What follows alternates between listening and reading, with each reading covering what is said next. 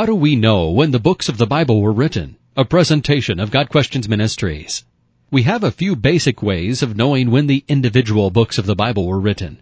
A combination of internal and external evidence, and particularly in the Old Testament, traditional accounts. Internal evidence might consist of the style of writing and mentions of people or places who can be more precisely dated. For example, while the book of Ruth is set during the time of the Judges, scholars place the literary style as that of the time of the Israelite monarchy, the kings, based on other writings more accurately dated to that time.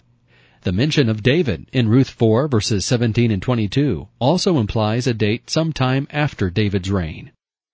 Another example, the book of Daniel uses a literary style and specific Persian and Greek words that place it around the time of Cyrus the Great, approximately 530 BC. Linguistic evidence from the Dead Sea Scrolls gives us authentically dated examples of Hebrew and Aramaic writing from the 2nd and 3rd centuries BC, when some claim Daniel was written, and it does not match that found in Daniel, which was written in the 6th century BC. Other internal evidence might be the concerns the author is addressing.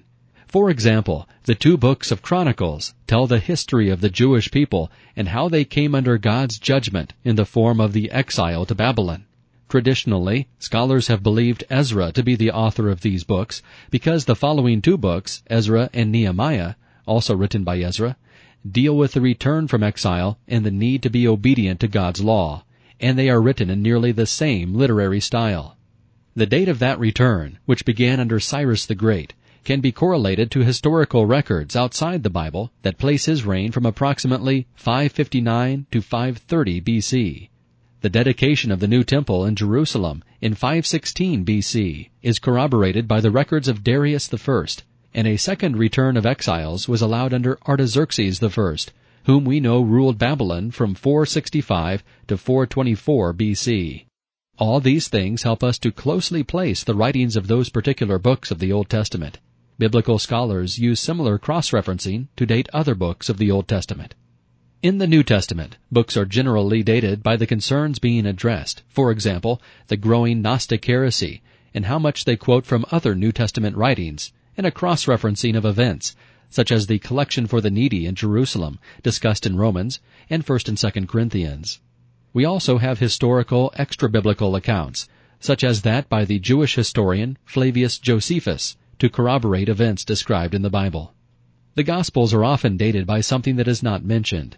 Jesus predicted the fall of Jerusalem in Matthew 24, verses 1 and 2. And we know from historians, such as Josephus, that the city fell in AD 70. It seems logical that if such a prominent prophecy had been fulfilled before the writing of the Gospels, that it would have been mentioned, as is the fulfilled prophecy of Christ's resurrection, as found in John 2, verses 19 and 22. It's important to note that even among scholars who believe the Bible to be God's inspired, inerrant Word, there is some disagreement as to the exact dating of the biblical books.